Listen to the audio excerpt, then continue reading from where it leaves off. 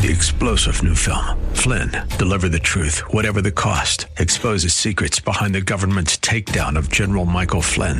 Flynn knew what the intel world had been up to. He ordered the first audit of the use of contractors. This set off alarm bells. He told the truth. He was the most dangerous person for Donald Trump to hire. They had to get rid of Flynn. Flynn, Deliver the Truth, Whatever the Cost. Available now. Watch it today. Go to salemnow.com. salemnow.com.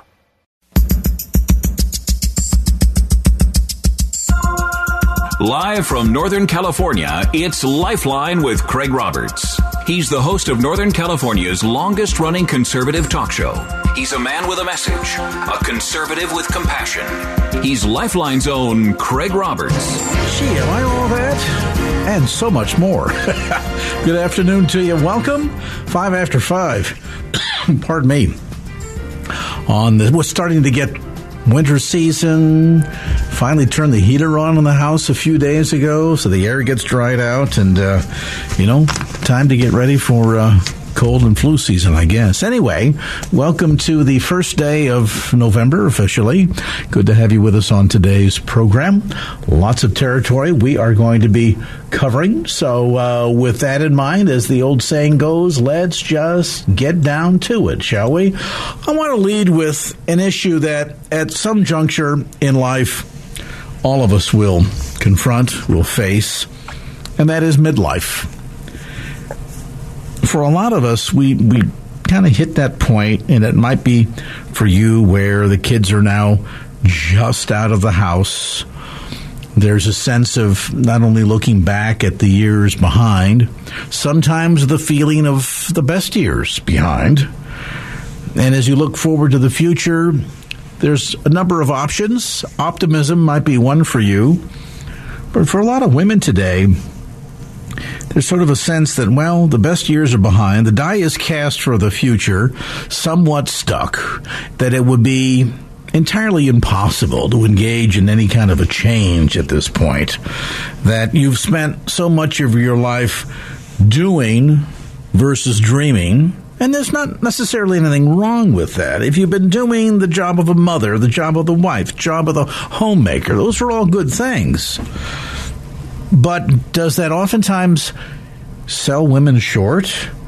Do we tend to say you're limited to those functions and no more? Or can midlife be a rekindling, a reimaging, a reinvention, so to speak, of one's life with gusto and enthusiasm in the years ahead?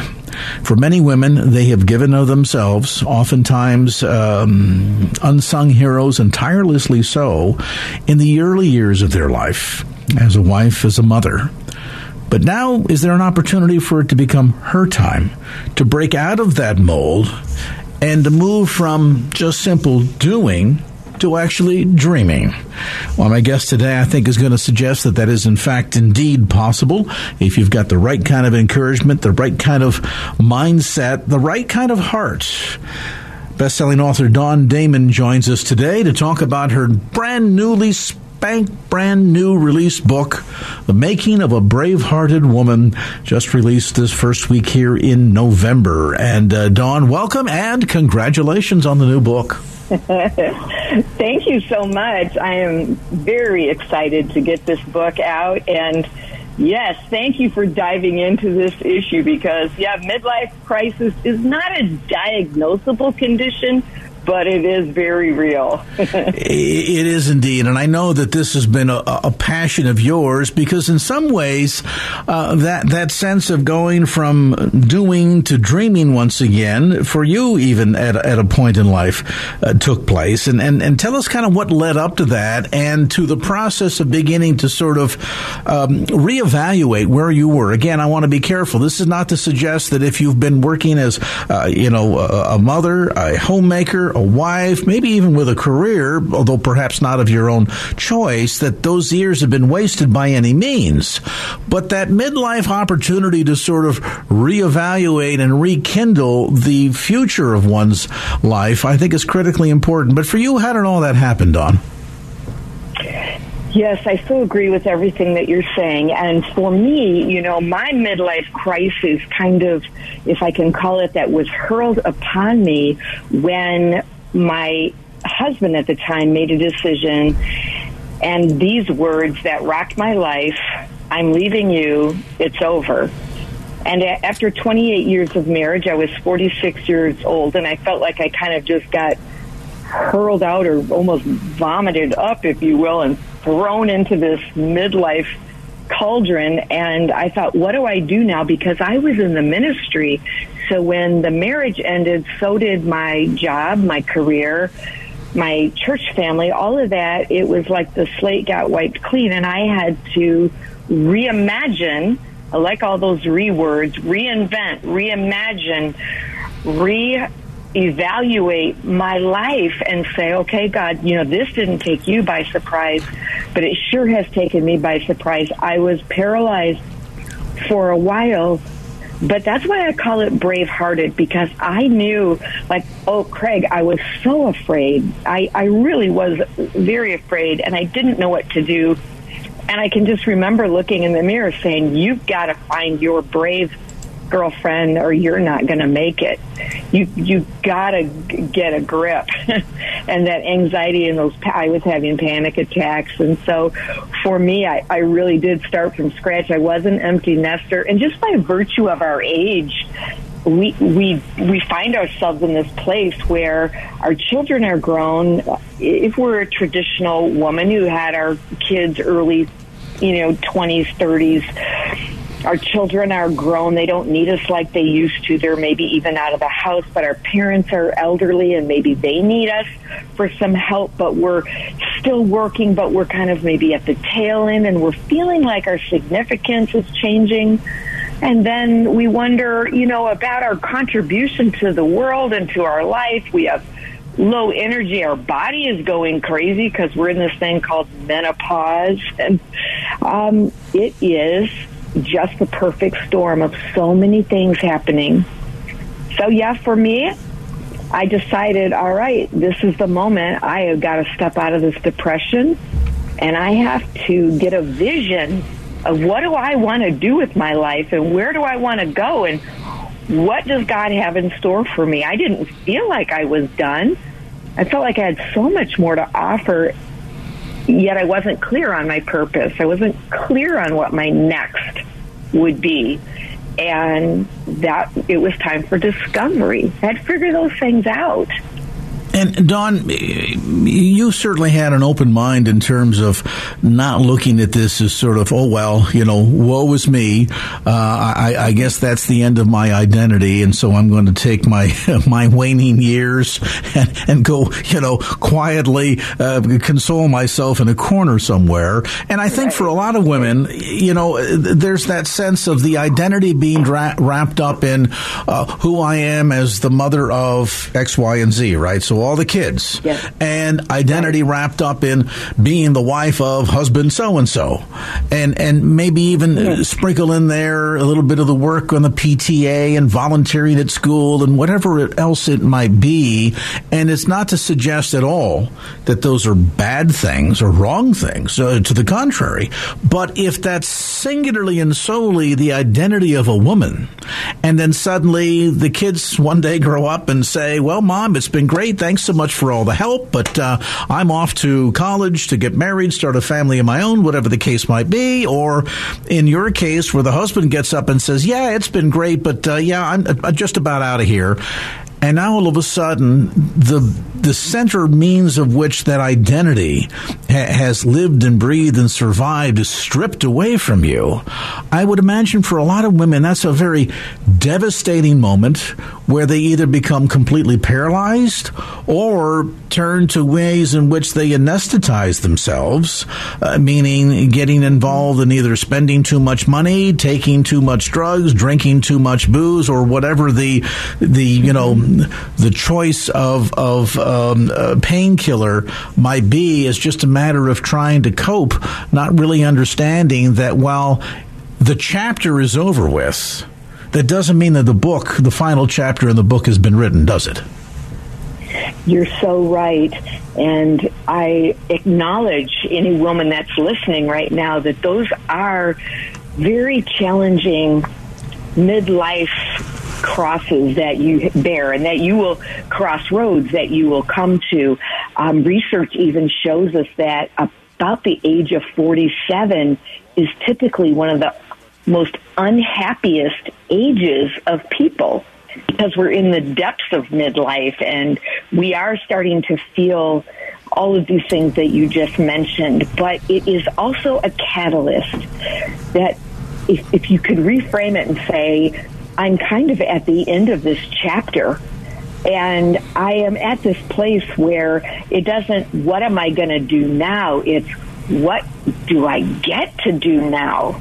It really can be a beautiful time, a magical time of reconnecting with, like I like to say, some of the things that I loved and was passionate about, even as a young girl, the things that I believed in and wanted to do, but all went by the wayside.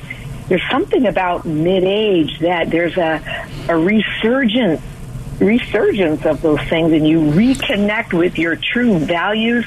And I call it, that authenticity that we start to discover, like, I don't have to wear a mask anymore.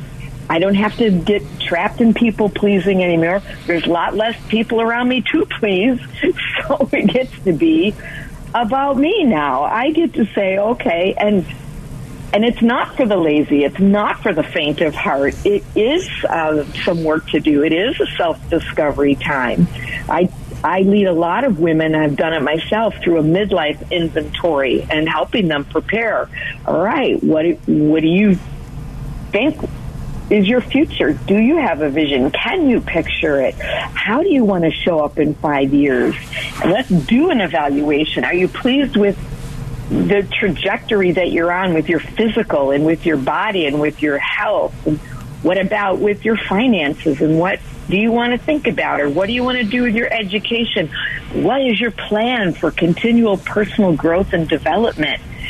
A lot of things that we don't really think about or talk about, and then all of a sudden, here we show up at midlife, and it's actually time to get real serious about looking at that, because we can have a magnificent midlife if we're willing to face it, become brave, tackle it, and find some answers to those things. And I think for a lot of women, too, there's that sense that when they got married or began raising a family, that they either put off so much.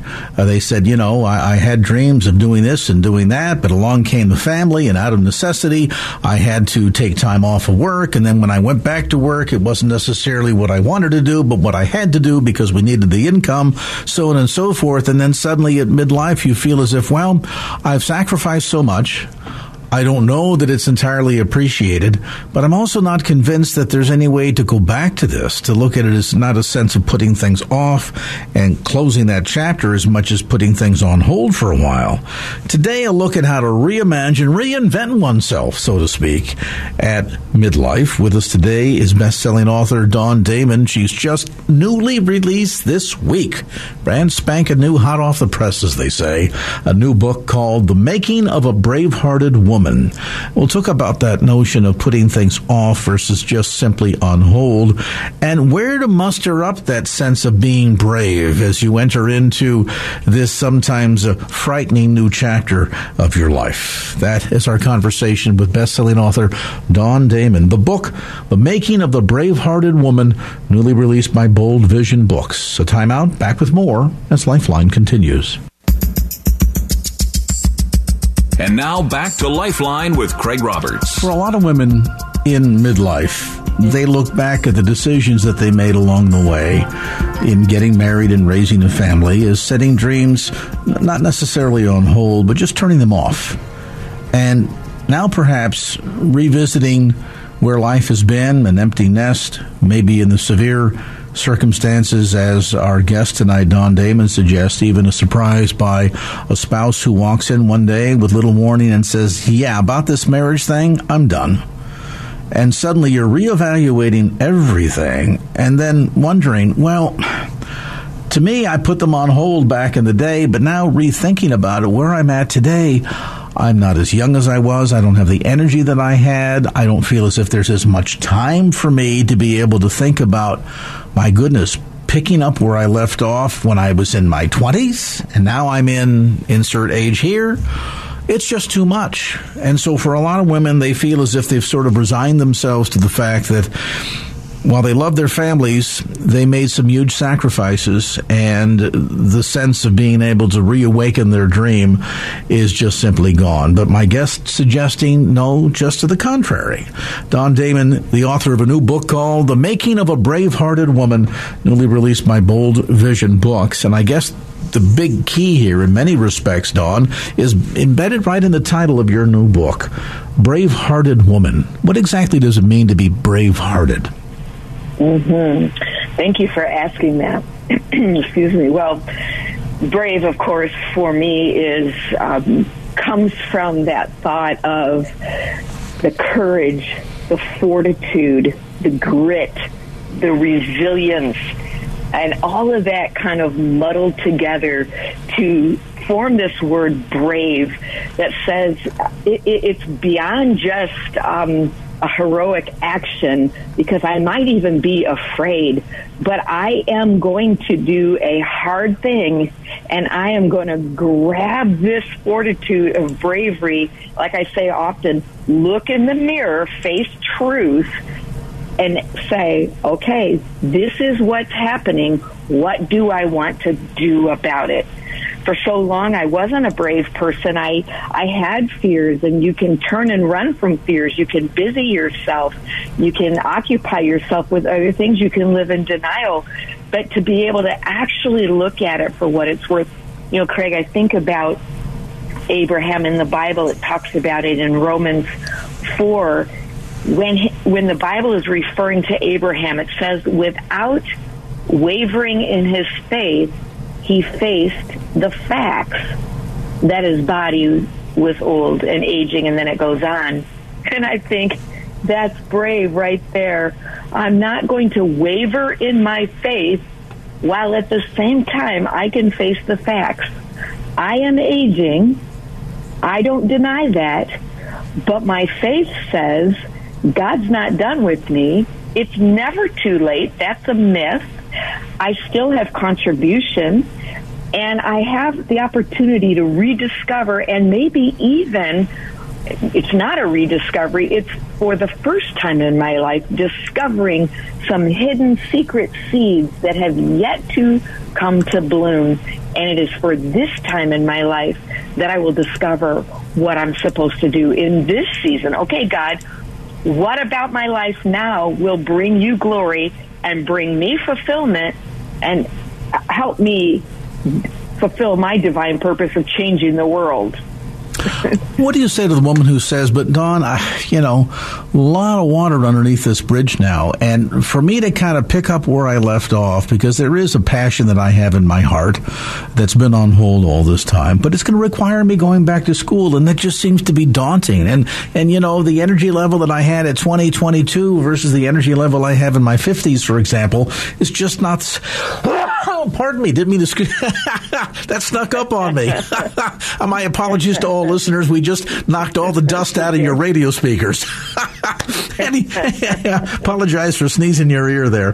But for a woman who says, I don't know that I have the stamina. What do you say to that woman? Well, I understand, because fatigue and energy is part of midlife. We do start to recognize that. First of all, I would say let's back it up, because that's probably an attitude as much as it is physical. And so, first of all, without a vision, people perish. So if you don't see anything in your future, there's nothing to get excited about. There's nothing to be energized about. There is no passion running through your blood, if you will. So I first like to start with vision. Where would you like to see? Forget the energy right now. Just dream with me. Give yourself permission. One of the things that we do is we say, take a piece of paper, and I want you to write down at least 50 things that you'd still like to do, 50 things that you could dream of. And most of the women will get tired around 15, 20 things, so they really have to start digging deep. And usually, when we notch it down a little bit deeper and get to 50, you're starting to really come up with the gold that's buried in them there hills, if you will. And but then we say, okay, now, what would I have to do to make this thing true?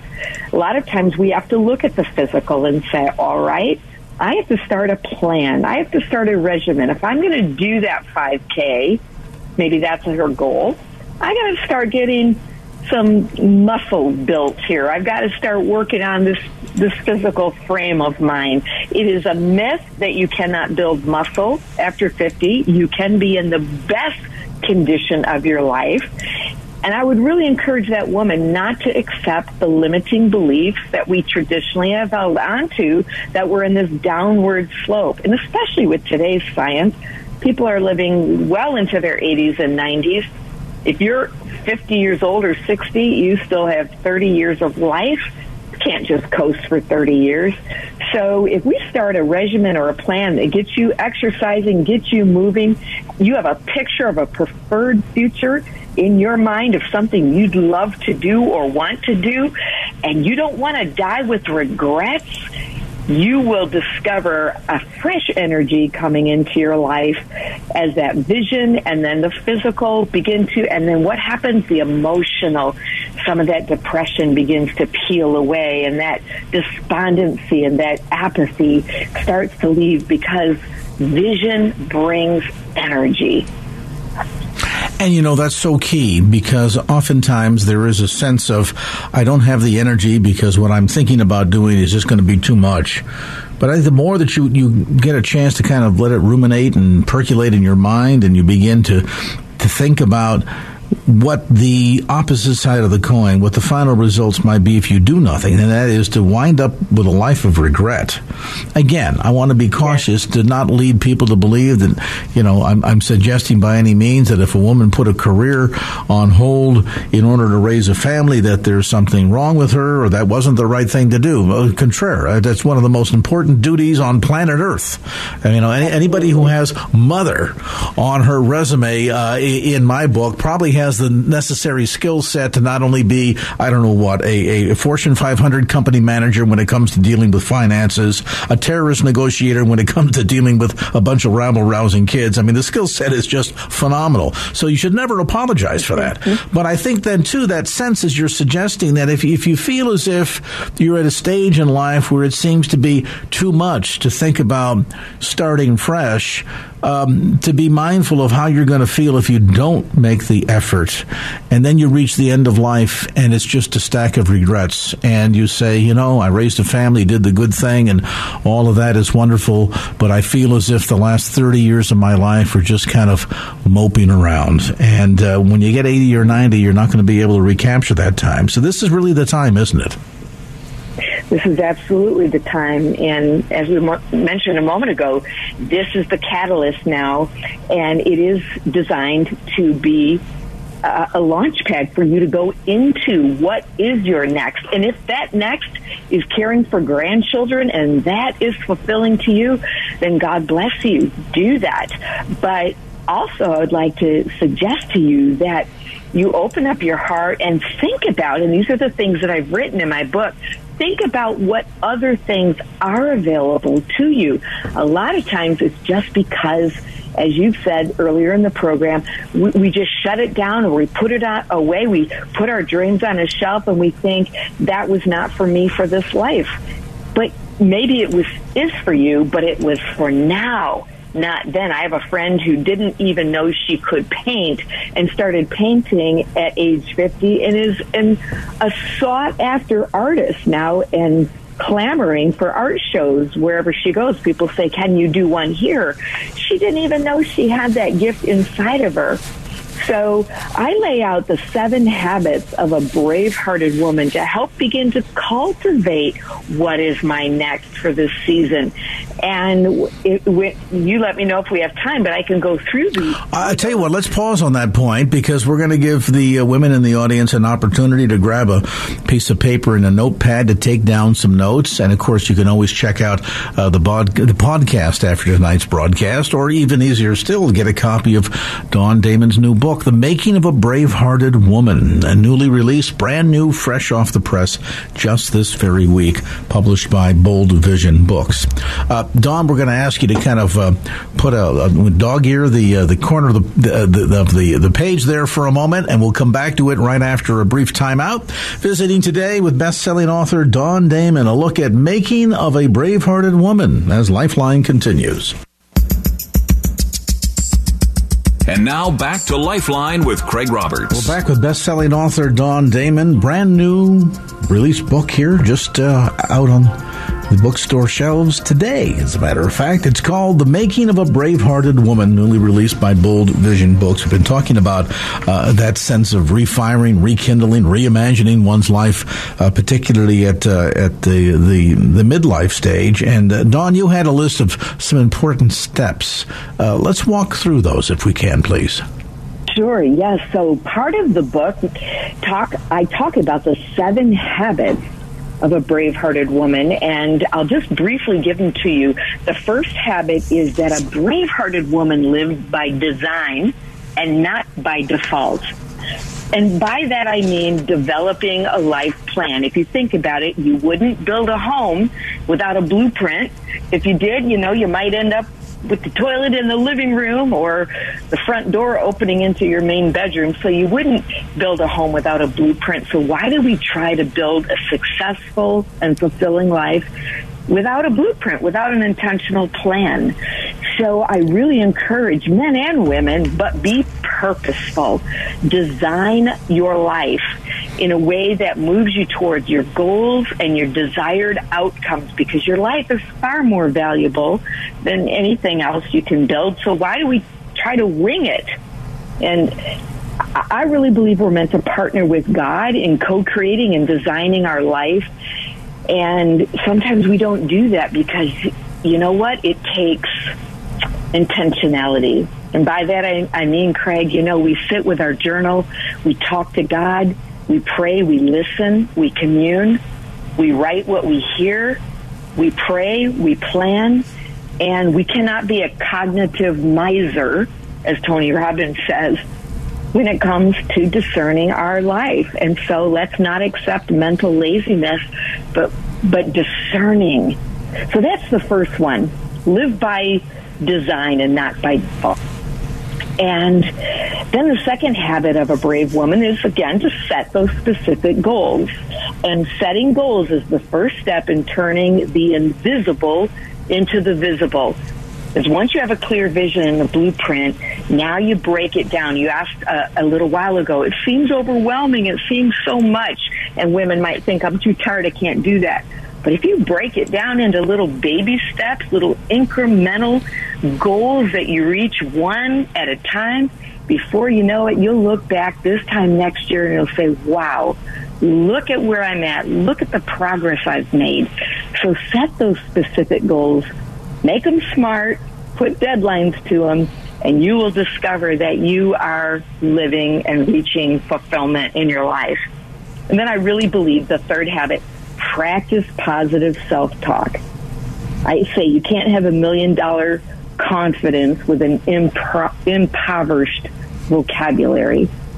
So if you want to feel like a brave-hearted woman, then you got to rid yourself of the negative, self-deprecating words that cascade out of your mouth, flow back into your ears, and then make you feel depressed and anxious and sad. It's impossible to feel good about yourself and live your best life if you don't talk God's life-giving words out of your mouth. There's no way to have a good self-esteem and reach your dreams.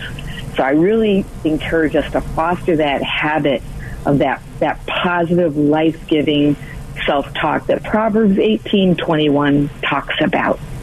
And then 4, invest in yourself. And this is where I want to get on some women right now. We don't like spending money or investing in ourselves. You know that, Craig? Women, we will pay for kids to do stuff and spouses to do stuff and even for friends, but the women have such a hard time investing in themselves. They feel like it's selfish. I'm like, no, you have to make some investments in you, in your future, and it's not selfish. It's self-care. It's self-worth, saying, I am a worthy investment. I'm going to take that class. I'm gonna do those dance lessons. I'm gonna take that foreign language. I'm gonna take that trip or travel or get my education, start my own company. And 5, 5th habit, be a lifelong learner. You remember that slogan many years ago, like the mind is a terrible thing to waste? And yet so many of us do. And so many of us waste the potential of our mind. So there is no expiration date on your dreams. There's no expiration date on your learning.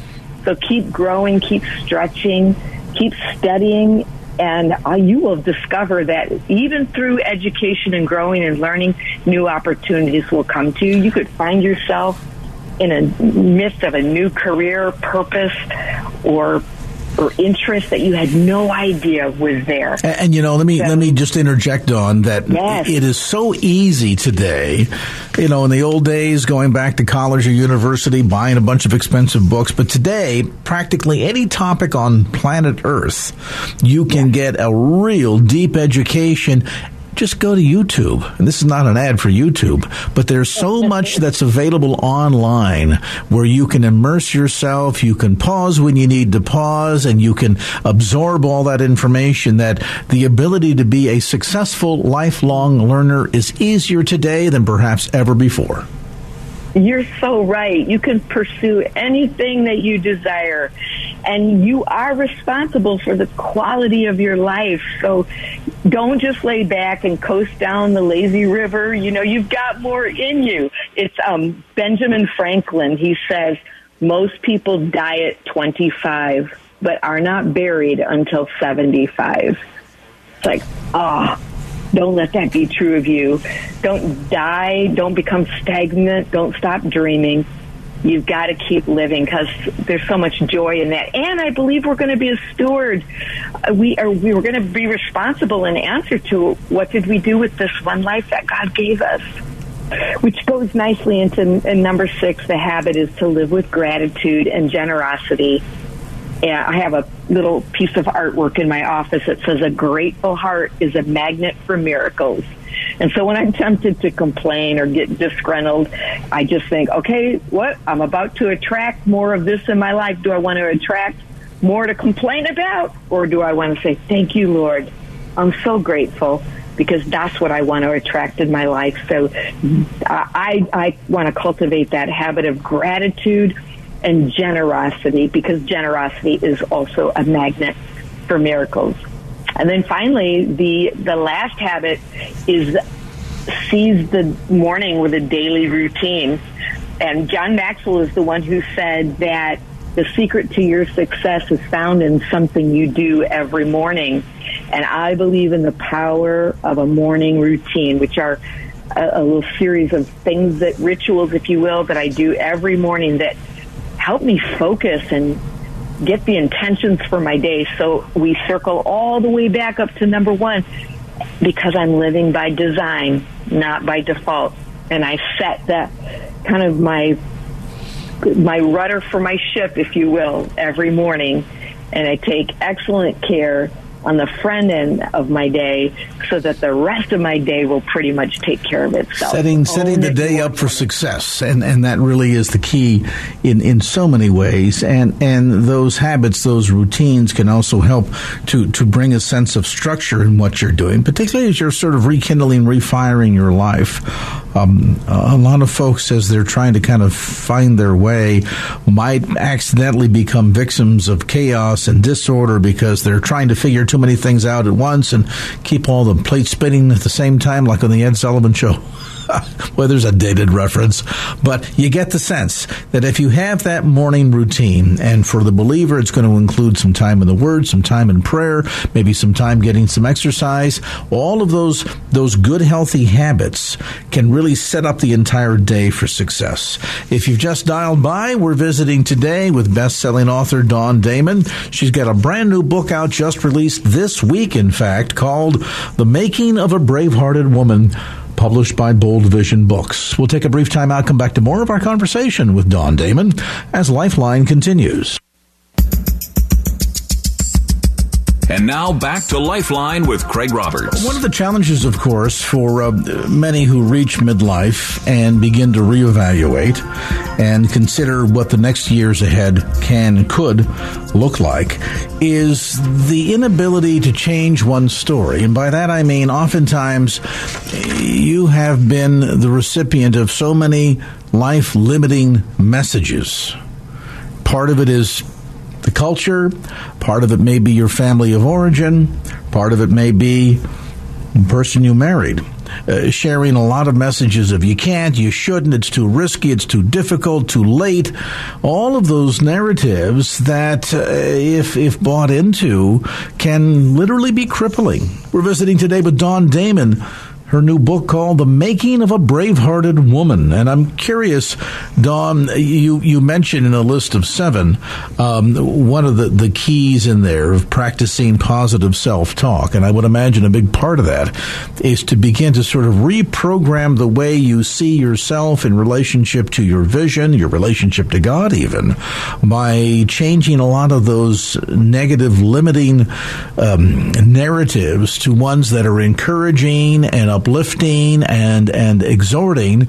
But how do you go about successfully doing that, especially when you've been a woman that perhaps has been on the receiving side of those negative messages for years, decades?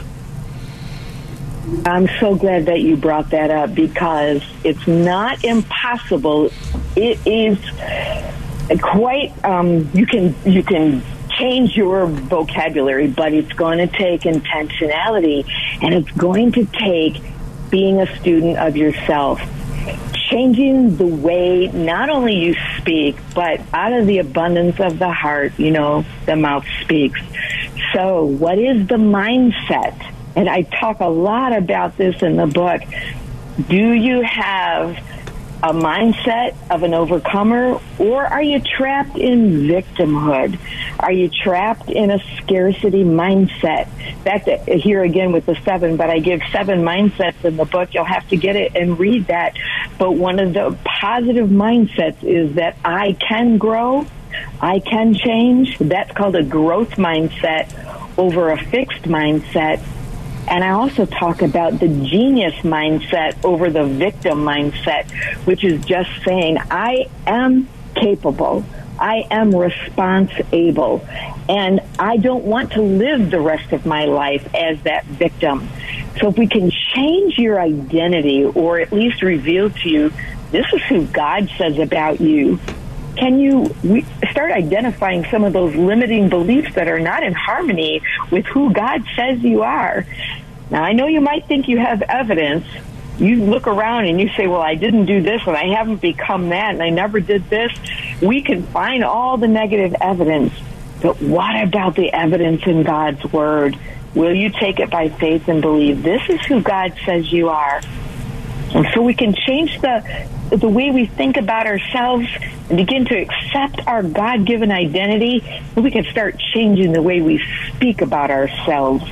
And instead of pulling up from that victim vocabulary or that victim dictionary, we're going to start a whole new vocabulary from God's Word, God's dictionary, and speaking those words about us that He says is true of us. I'm curious along with that. I mean, certainly there's the narrative, that the script, so to speak, that runs in our minds. But then, too, oftentimes we might have a group of associates, friends, could be even family members, that instead of being in our cheering section are instead in our discouragement section.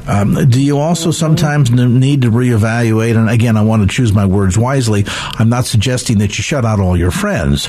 but you may have to sort of restructure the amount of time that you spend if a lot of them tend to be extremely on the negative side. Is that an accurate observation?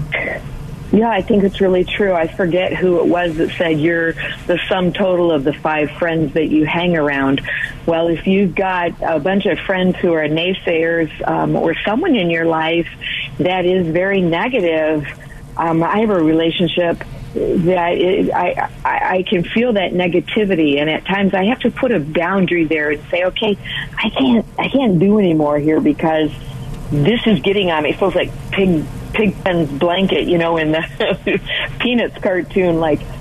So you have to get around people who have positive, well-guarded, resilient mindsets that can pour into you and speak the word, whatever's true and honorable and excellent.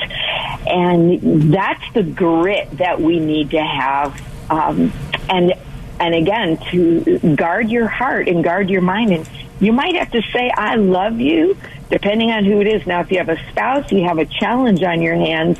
But there again, you don't just accept status quo. You create a revolution and say, you know what?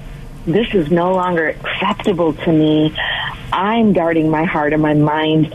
God says that I am acceptable in His sight, His loved, His chosen treasure. You can't talk to me like that. Now, I know that I probably just dropped a bomb right there, but I want to encourage, you have to surround yourself with people who will speak, I said it a moment ago, life-giving words over you.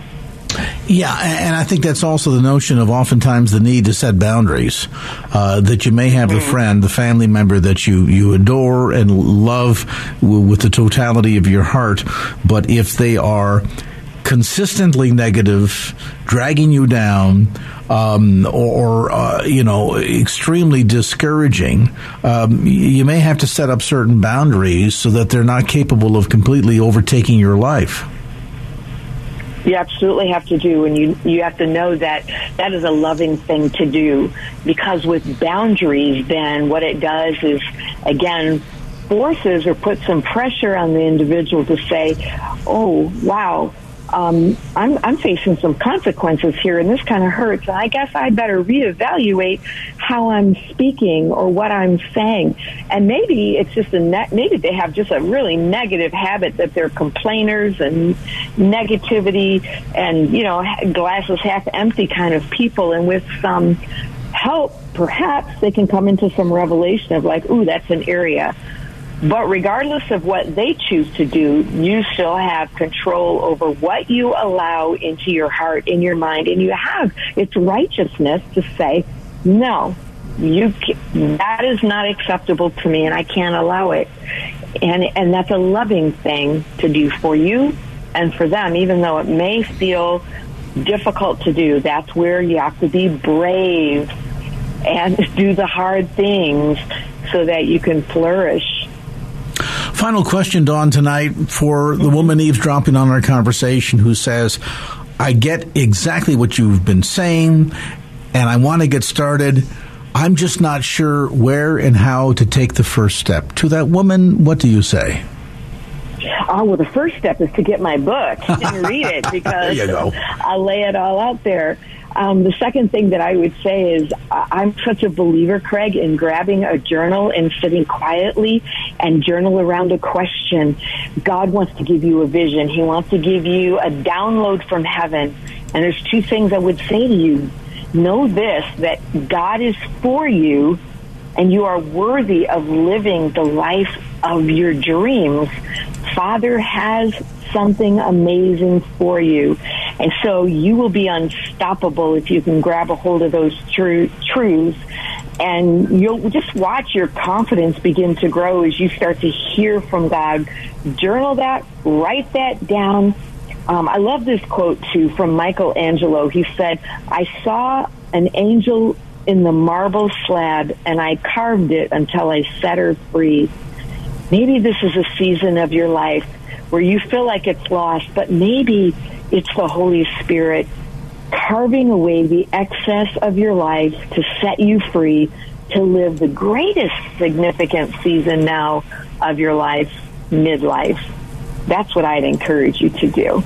It's a look at Making of a Brave-Hearted Woman, the new book released by Bold Vision, available through bookstores around the Bay Area as well as through Amazon.com. Information available too at Dawn's website, thebraveheartedwoman.com. That's thebraveheartedwoman.com. Dawn, thanks again so much for spending time with us today, and congratulations on the new book. 3-star General Michael J. Flynn, head of the Pentagon Intelligence Agency, knew all the government's dirty secrets. He was one of the most respected generals in the military. Flynn knew what the intel world had been up to. He understood its funding. He ordered the first audit of the use of contractors. This set off alarm bells.